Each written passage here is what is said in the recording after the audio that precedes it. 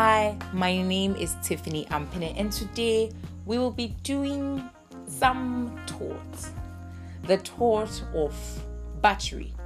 Now, the first thing you must understand is that there is a larger umbrella. It falls under the umbrella of the tort trespass. Now, under trespass, we have trespass to a person, trespass to land, and then trespass to chattels or goods. Now, under trespass to a person, we have battery and we have assault. And we also have unlawful imprisonment. And the tort we'll be discussing today is battery. So the question now becomes, what is battery? Battery is any direct act of the defendant which negligently or intentionally causes physical contact on the body of the plaintiff. So we are saying, first of all, it must be a direct act.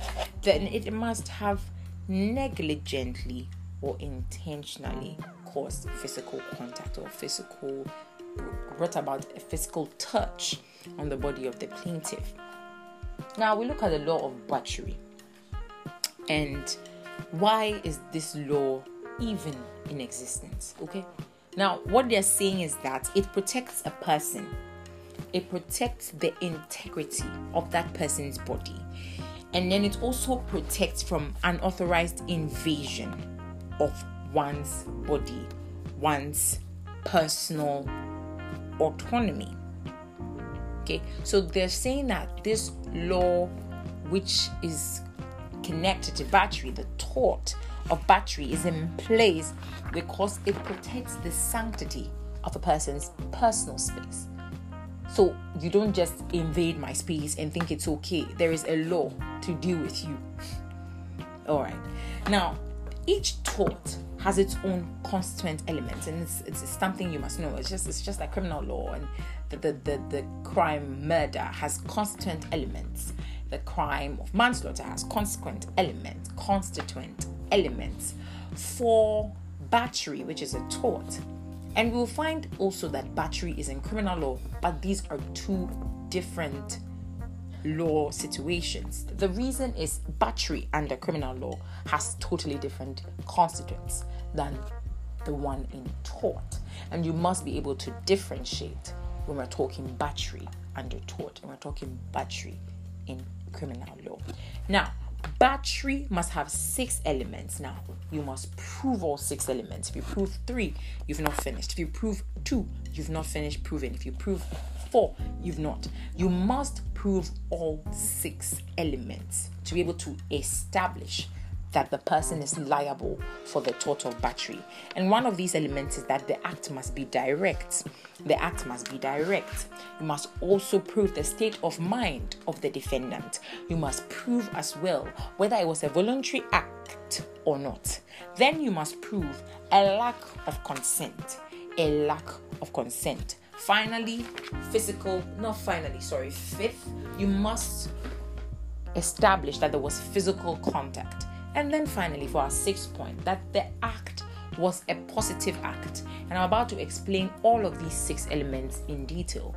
The first element, that it must be a direct act. What is a direct act? You must prove that the injury was as a result of the direct act of the defendant. It flows immediately. If it does not flow immediately, then it's not battery. It must flow immediately out of the act of the defendant. Okay? So, let's look at this. There's a case, Scott and Shepherd. Now, the case is about a man. He threw a lighted squib in a market square or in a crowded place. Let me take back the market square. A crowded place. Now, when he threw the squib, the first person that the squib got to took it in self-defense and threw it somewhere else. Another person took it, self-defense, threw it somewhere else. And then finally, the last person who threw it and it ended up exploding in someone's face and he lost an eye. Now, it had to be established whether his act was direct or not. And they were saying the courts held that it was unlawful for him to throw the scrip in the first place. And so any act was a continuation of his act. He was the major act, but every other act was in continuation of his act. What they are saying, had his act not happened, that act would not have happened either. So his act had all the other people's acts flowing immediately out of his first act. And so what happened with the last person who threw it and then it exploded in the face of that unsuspecting man, those people along the way are not to blame.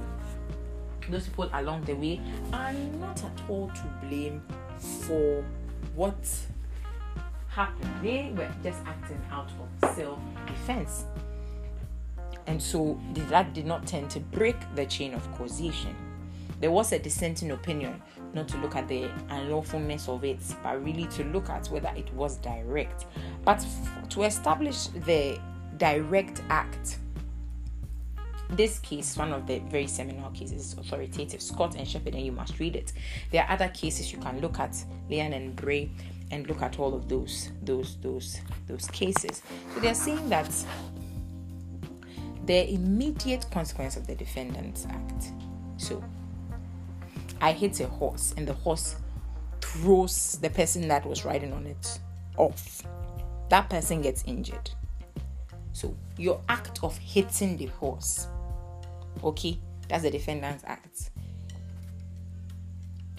caused the horse to throw off the person.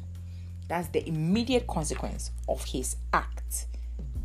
So the person gets injured and it's a result of the immediate consequence of his act. So let's take it again. There is an act, a direct act.